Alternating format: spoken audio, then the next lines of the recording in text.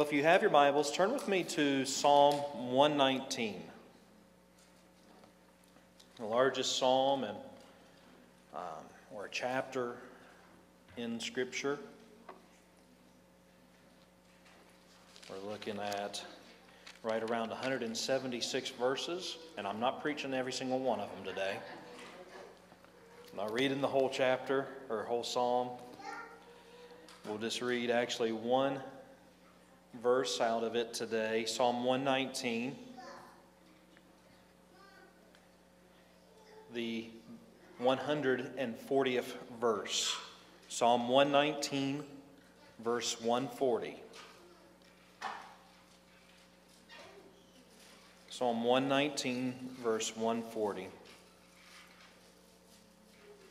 If you're turning in there, you might see some headings either at the beginning of one of the verses or in a section. And one thing that as we get started in this psalm, Psalm 119, of course, is written in a poetic form. And, of course, while we translate it into English and we don't hear the same things that we think of with poetry where there's rhymes, rhyming was not necessarily a part of Hebrew literature when it came to poetry. Rather, theirs was filled with imagery, and their poetry was filled with comparisons. And so, such as Psalm 1, the poetry there is not rhythm, rather it is the comparison of the wise man and the righteous man and the foolish man, a tree planted by the river of life. Psalm 119, again, does use a little bit of poetic form. And the reason why it's so long is it goes through the Hebrew alphabet.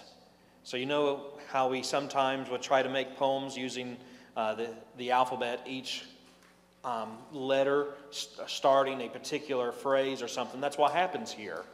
It goes through the whole Hebrew alphabet, and the first word of each stanza starts with that letter. And so we are actually at the beginning or in one of these letters. Psalm 119 verses 137 to 144 is part of the Zada letter in the Hebrew alphabets. We're just looking at one verse, but the focus of it, if you read the entire psalm, is it is a poetic letter or a love letter to the Word of God. And you will find in its Scripture many familiar passages of Scripture that deal with showing love and devotion to God's Word. So Psalm 119, 140, say amen if you got it. Amen. Thy word is very pure, therefore thy servant loveth it. Thy word is very pure, therefore thy servant loveth it. Let's pray. Our Heavenly Father God, we thank you, Lord, we praise you, Lord, we worship you. And Lord, we just ask that your name would be glorified. And Lord, that you would be lifted up through the preaching of your word. And Lord, that we would come closer to you. Lord, that we would take your word and place it into our mind, that we dwell on it. Lord, that your word would be hidden in our heart, that we might not sin against you. And Lord, that we would live our life by it, that we may walk honorably and worthy of the calling that you've placed upon us. In the name of Jesus we pray, amen and amen. One of the things lacking in today's world among believers is a firm grasp of doctrinal truths. People just don't know what God's Word says anymore. Barna Research did a survey, and amongst young college age and teenage participants in the survey, less than 40% of them knew who Matthew, Mark, Luke, and John was. When they were asked who the four gospel writers were, they could not name them off. And we've seen this among different teens and our contacts that could not tell you basic Bible truths. And I believe that this is part of the fault of the church and the home. The church's fault because of the desire to entertain and to become a therapeutic center rather than a place of theology and teaching God's Word. And the home because they have decided to just leave it up to the church. Abby was talking to me the other day how in Sunday school we get your kids maybe for an hour a week if they're brought to Sunday school. Maybe 6 to 8 hours total when you add all the services together, and when you compare that to the time they spend in public schools, private schools or whatever, in school settings and at home, it's nothing in comparison. There must be something done at the home level. And so this is something that is very, very discouraging and very alarming to not only myself but countless leaders and preachers and pastors and teachers. We need to know what doctrine is. What is the word doctrine? The Scripture uses it time and time again. I encourage you to read through 1 Timothy, 2 Timothy, and Titus, and you will find it more times than you can count on your hands and feet. Doctrine simply is translated as a word that means teaching. What are the teachings of Scripture? What are the teachings of the Bible? What is our message? What is the faith that we proclaim? What do we say makes us Christian? What separates the Christian faith, the true Christian faith, from that of Mormons, from that of Jehovah's Witnesses? What separates the Christian faith from that of Muslims or those in Hinduism or Buddhism? What is the difference there? What are the teachings? Why are they important? The teachings are things that we must focus on. We are even told in Scripture that the people, when they heard Jesus preach and teach in Matthew 7:28, that they were amazed at His doctrine. It wasn't just the miracles at that point. It wasn't just the things that He could do for them. It was what He said that really made a lasting impact in the people's lives. The teachings that He gave that were counter to the popular culture of Rome and to the popular culture of today. So what we're going to be doing here in the next couple of Sunday mornings is we're going to be looking at the great doctrinal truths of the Bible. Doctrine, simply put, is nothing more than a systematic way of understanding Scripture. When I say that I'm doing doctrinal preaching, what I'm focusing on is these teachings of Scripture in a way that you and I can understand and see as a whole. We are looking at the Bible from cover to cover, from Genesis to Revelation, on one particular area of teaching. I've said it like this. Josie, come up here. Come up here. Scripture, when we begin to look at it, when we see how Scripture is lined up, it's coming from the Hebrew culture, right? I already talked a little bit about how Hebrews did their poetry. It's much different. Their logic is different than us. When you and I pick up a book using our way of thinking, chapter 1, if it's a manual of some sort, we read chapter 1 and it takes us line by line over one concept, right? We have what is called linear logic.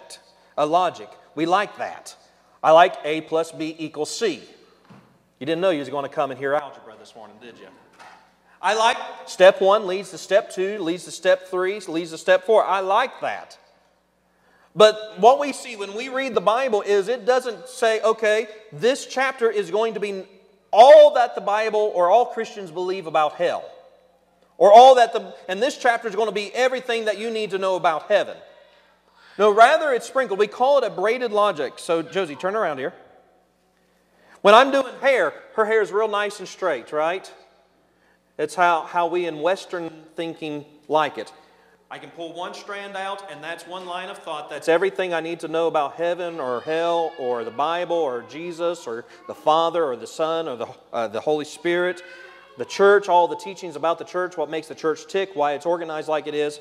That's one strand, right? Am I pulling your hair?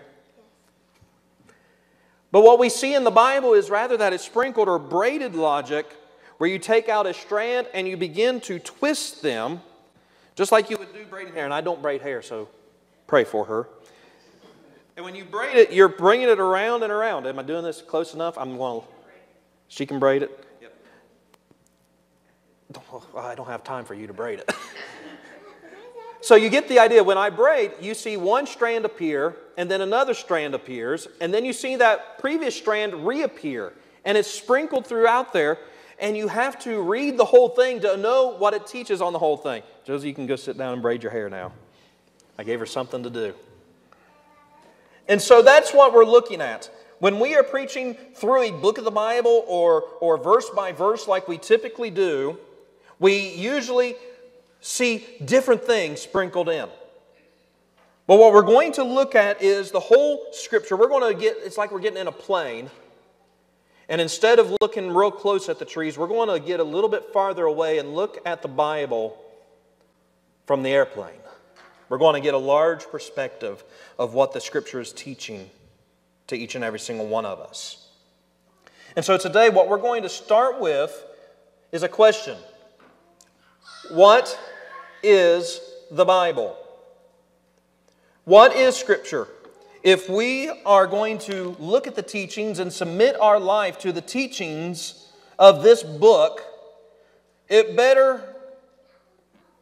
probably a good thing. We better know what exactly this thing is. What is the Bible? What is Scripture? What makes it holy and what makes it so important that we would submit our life to it?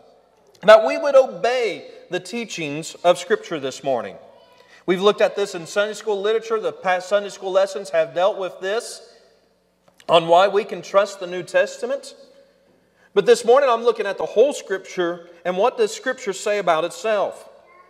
First off, the thing that we learn about the nature of this book, the nature of the Bible, is that it is called the Word of God. What makes it the Word of God? What makes the Bible the Word of God as opposed to a person saying, well, God gave me a song, or God inspired me to write this self-help book, or God helped me to write this poem, or God gave these thoughts to me. What makes this the Word of God that we submit ourselves to? First off, we see that the Bible is what we call divine revelation. Revelation is the direct divine influence which communicates truth from God to man. God is revealing something to us. God is opening our eyes to see something about Himself, because otherwise we would not see it. There are two types of revelation. There is what we call general revelation, and then there is what we call special revelation. General revelation is that revelation that shows us we can see God wherever we go. We see Him in nature. We see Him in the course of history. We see Him in the laws of mankind. We see God. And Scripture teaches us this in Psalm 19:1. The heavens declare the glory of God, and the firmament showeth His handiwork. Romans 1:20 says, for the invisible things of Him from the creation of the world are clearly seen, being understood by the things that are made, even His eternal power and Godhead, so that they are without excuse. We see in creation there is a God.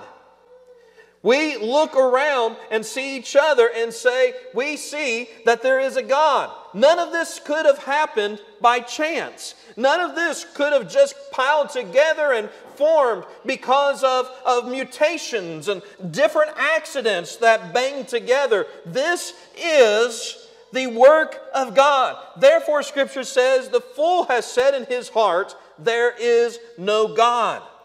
That's general revelation, that I can look out at the Grand Canyon and say, this is a work of God. This is not accident. This is not catastrophe. This is the artwork of Him.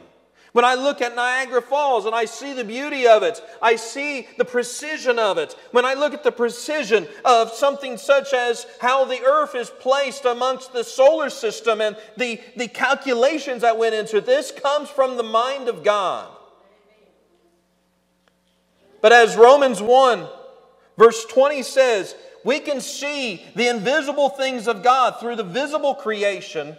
It is not enough to save you. You cannot look at it and simply say there is a God and have a salvation moment. It does not redeem you by simply acknowledging there is a God. Scripture teaches us that the demons in hell know that there is a God and they tremble.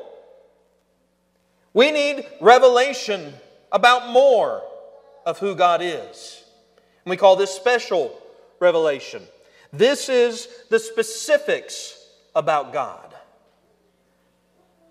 And this is His Scripture. 2 Timothy chapter 3 verse 15 says, "And that from a child has known the Holy Scriptures, which are able to make thee wise unto salvation through faith which is in Christ Jesus." Why is the heathen not saved? Because they don't have the Word of God. Why is missions important? To get them the Word of God. Romans chapter 10 teaches us this, that how can they call upon the Lord for salvation if no one has preached it to them? How can somebody know that they need to repent of their sin and know that they are without an excuse because of it? How can they be saved unless they are sent to preach? For faith comes by hearing, and hearing by the Word of God. And so we learn about God, who He is, who we truly are. And through that revelation, we know that we need to repent of our sins. We learn our place. We learn about salvation. That's why 2 Timothy 3:15 says that the Scriptures are able to make thee wise unto salvation through faith which is in Christ Jesus. You and I have the Word of God, what it means to be saved, how to be saved, and you and I are called to share that revelation with others. This was the sins or the condemnation against Israel in Romans chapter 2. They had the Word of God, but yet while they should have been teaching it, telling people not to steal, they stole. When they should have been teaching people not to lie, they lied. And they held back the rest of the Word of God from the world because they wanted it for themselves.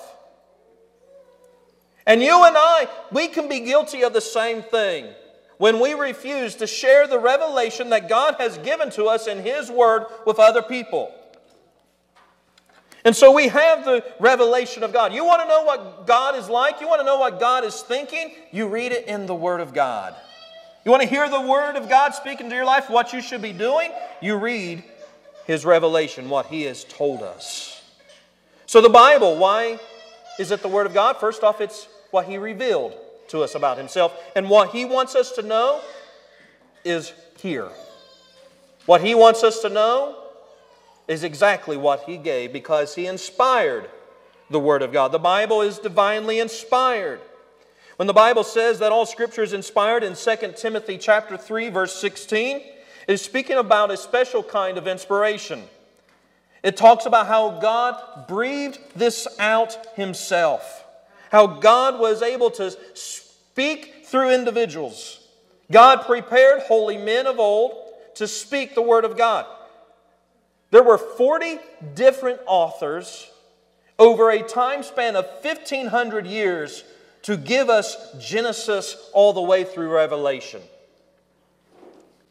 God used that many individuals and without once having a contradiction. Why? Because it was God behind it. God breathed the words through them. He didn't dictate it in a way that they became robots, as in a ghost possession. Rather, He blew His breath through them, used their personalities, used their life to share what God had said, what God was telling them to do. It's kind of like getting Sam up here. If I got Sam up here and asked him to begin to play the piano, it'd sound one way, right? Then if he got on the organ, it'd sound a different way. We've heard Sam on both those instruments, right? There might be some similitudes because it's the same musician, but the instrument makes it sound different. Then we've also heard Sam on the drums. Same musician, different instrument. Sam can also play the bass. Same musician, different instrument, different sound that eventually comes out. And that is how God inspired the Word of God. He is the same Spirit working through each of these individuals, giving them the life, the breath of what to write down, of what to share. And they spoke it out. They wrote it down as a musician speaking through the same thing, through these different instruments. And that every word of God is given by Him. Everything that you see in your Scripture is what God wanted there. There is no error within it. Now think about that. God, we already talked about it in the Sunday school class, God, the creator of the ends of the earth, sent His Son Jesus to be like us. That's an amazing thing. But God, the creator of the world, this infinite mind that is in God, speaking to us. Getting things down on our level. Can you imagine how much God had to dumb it down for us to be able to get it? As simple as we claim the gospel is, how much effort it takes for us to be able to hear it. Deuteronomy 29:29 says, "The secret things belong unto the Lord our God, but those things which are revealed belong unto us and to the children forever, that we may do all the words of this law." We cannot understand the Word of God on our own, because it is too far for us. So for us to understand the Word of God, we've got to have the Spirit of God living in us. And He will give us His Spirit so that we can do His Word. Finally, we see here about the nature of God's Word is it's revealed, it's inspired, and it's a completed canon. Now some of you might say, well, good, it's a gospel gun, right? Isn't that what a canon is? That's not what I'm talking about. It's not how it's spelled. A canon is a measuring rod or an official list of a catalog or books. It is the reason why we have 66 books. 39 books in the Old Testament, 27 in the New Testament. Why these books? Why not anymore? Why do we not add more Scripture to today?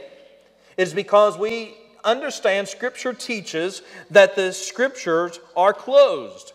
Jude 3 says, "Beloved, when I gave all diligence to write unto you of the common salvation, it was needful for me to write unto you and exhort you that ye should earnestly contend for the faith which was once delivered unto the saints." That once meaning that the Scriptures are finished. 1 Corinthians talks about it in chapter 13. Talks about how that the Scriptures are finished. Revelation 21 ends that if you add any more to the Scripture or you take any more away from the prophecy of that book, you will bring upon yourself hellfire. And so Scripture is completed and inspired through the revelation of God Himself to humanity. And it is through His providence and sovereign direction of God throughout the ages that He has preserved His Word inerrant and infallible, not changing and without error, and exactly what you and I need for living. 2 Timothy 3:16 and 17 says, "All Scripture is given by inspiration of God, is proper for doctrine, for correction, for reproof, for instruction in righteousness, that the man of God may be thoroughly furnished unto all good works." Everything you need to live a good life is in the Word of God. You might go to school to learn how to make a living, but you go to the Word of God to learn how to have a life and to have life more abundantly. Why do we trust the Word of God? We look at the witnesses of Scripture. There's historical witnesses that the Word of God is true. History itself has proven that God's Word is true and can be trusted. One of my favorite ones is the story of the Hittites. The Hittites is a tribe from Palestine. You had the Philistines and you have the Hittites and different groups like that the Scripture talks about in the land of Canaan when Israel went and they destroyed them. And up until the 1950s, nobody had found in their archaeological digs anything about the Hittites. And almost through that claim in Scripture, they had written off the Bible in the scholarly world. So we can't find Hittites. The Bible is wrong because it has an error in it. In about the 1950s, you know what happened? Somebody finally dug enough and found the civilization of the Hittites. And found out, oh, the Bible's right. When we haven't dug enough, when we haven't learned enough about our history, when we don't know any of these things, and we think the Bible must be wrong because it talks about them, we must not know anything. It's about like when people say, well, the Bible talks about unicorns. You know unicorn is in the Bible? And people say, well, we know unicorns aren't real. You know the Bible is not actually talking about a horse with a horn in its head. A unicorn would be a single-nosed horn. In that area, they've seen unicorns, rhinoceroses, and things of that nature having a single horn coming out of its head.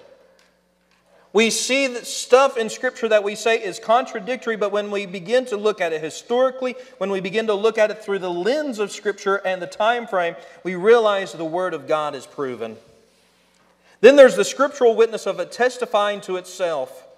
Psalm 19 verses 7 through 9 says, the law of the Lord is perfect, converting the soul. The testimony of the Lord is sure, making wise the simple. The statutes of the Lord are right, rejoicing the heart. The commandment of the Lord is pure, enlightening the eyes.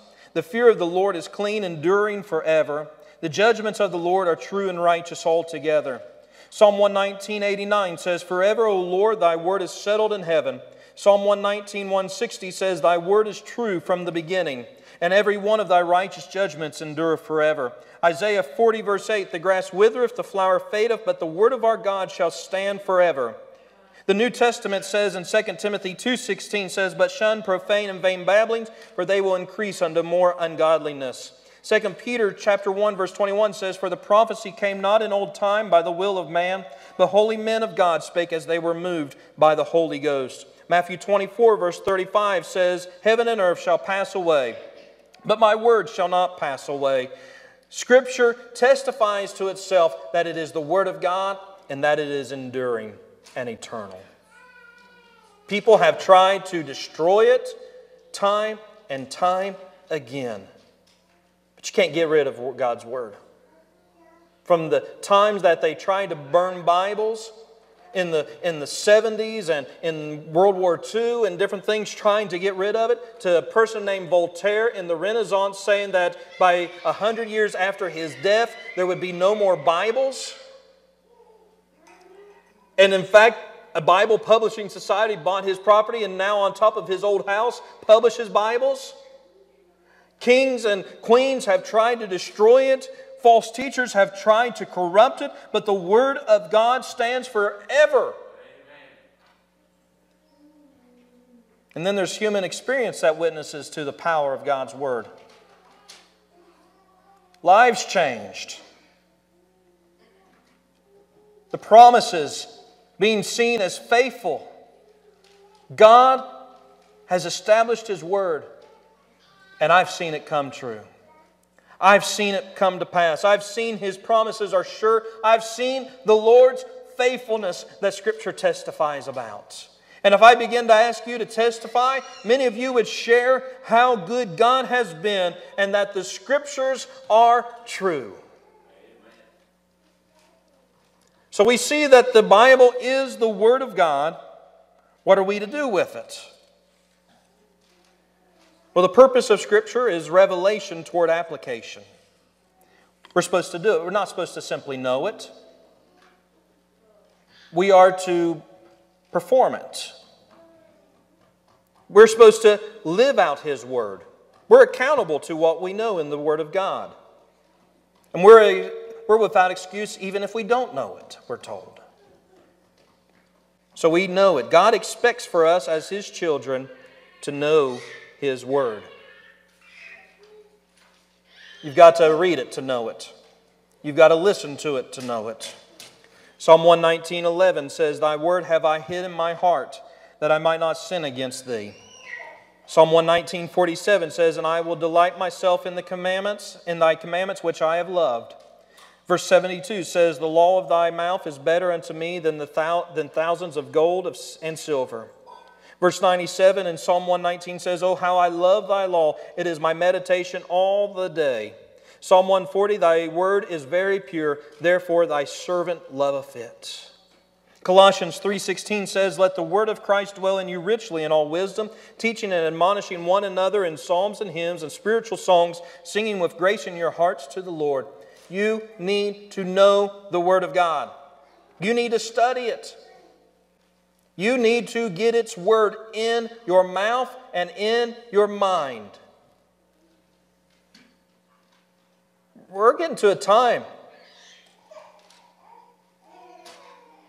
where a lack of biblical knowledge is endangering this world. Where a lack of understanding of human sinfulness and salvation is not only endangering people for eternity, but endangering families and homes in this present age. People don't know what they are and think that they can do whatever they want to with their body. And they're destroying it. When I told you that less than 40% of my age group and on down, college age on down, know the four Gospels, they asked him another question and said, Do you believe there is a God? And they gave him options, yes, no, and a third option, I don't care.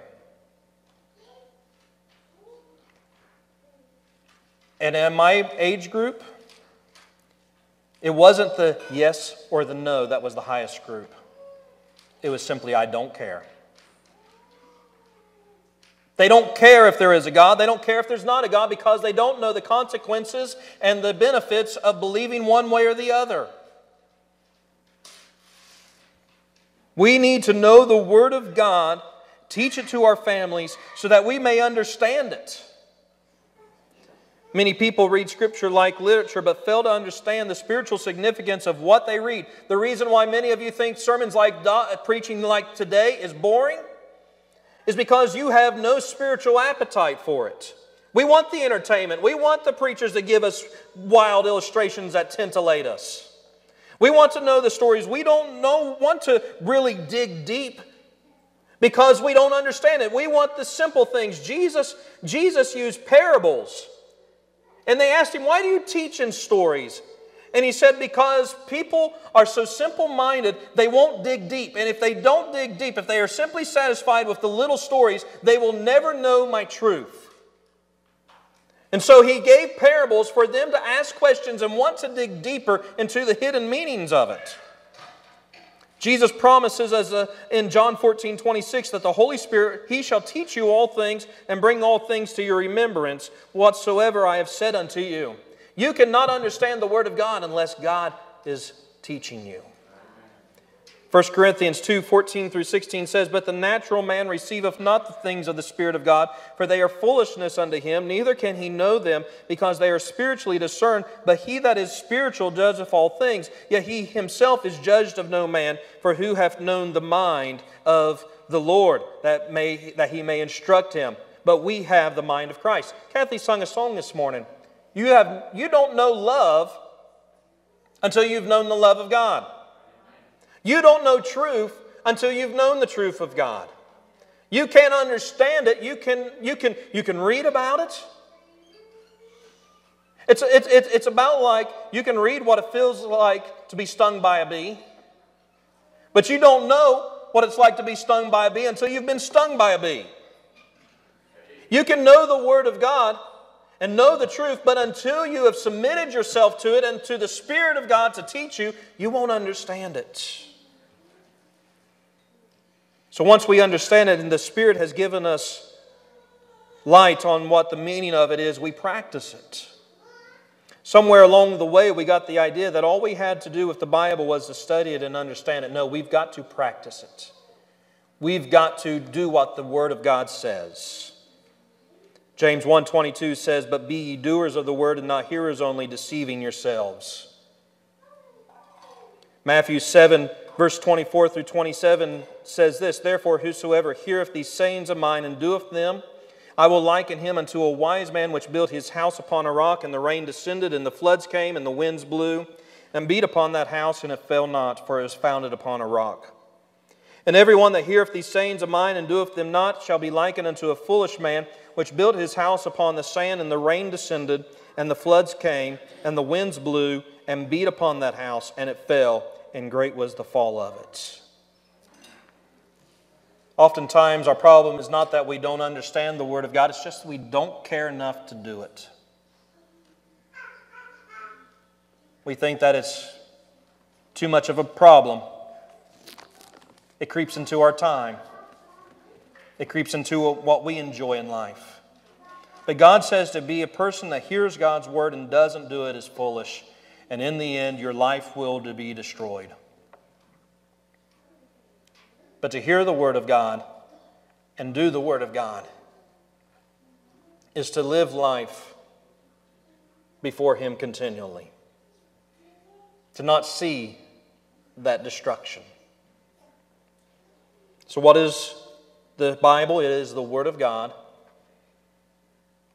It is His truth. And you and I are to follow it because it's wise and will lead us to salvation.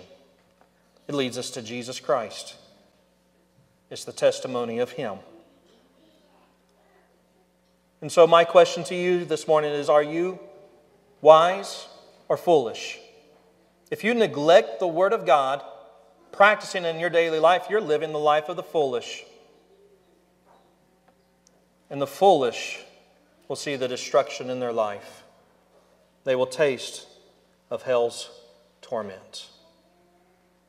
But the wise is the one that listens to the Word of God and submits their life to it, falls down upon their face and repents of the wickedness and the evilness of their sin, repents of their ignorance, repents of their desire not to follow Him, and says, I want to follow God, and they take the Word of God and they study it and they learn of it and they apply that knowledge to their practice and daily living. That's the wise man. And there's no ifs or ands or buts. There's no gray ground between it. You either follow God's Word or you don't follow God's Word. You don't barely do it. You don't hold just part of it. You trust the whole thing and do the whole thing that He tells us to do. Or we don't. And so this morning, maybe you need to come and say, God, I need to live after You. I repent of trying to live without You. And with that, I repent and I ask for forgiveness and for You to lead me and guide me. Submit your life to Him today. Submit yourself to the Word of God and follow what it teaches. As we stand this morning, maybe you've been living a rebellious life. You've acknowledged that there's God, that there's Jesus Christ. You may have even prayed a prayer. But you've not submitted the rest of your life to what the Bible teaches. You've allowed some secret sin to keep in. Maybe you've allowed some thoughts to be entertained that you know are not godly, do not please Him, but you've just not submitted that to Him.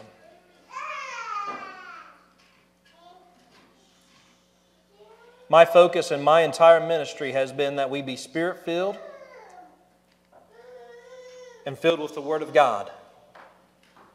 For the Bible, we're told, is the sword of the Spirit. You want the Word of God in your life? Or you want the Spirit of God in your life? You want to have a strong, victorious Christian life? You got to have the Word of God in your life. You can't have the Spirit and not have the Word. You have to have the Word of God filling you, making room in your life for the Spirit of God to follow. So if you're wanting victory this morning,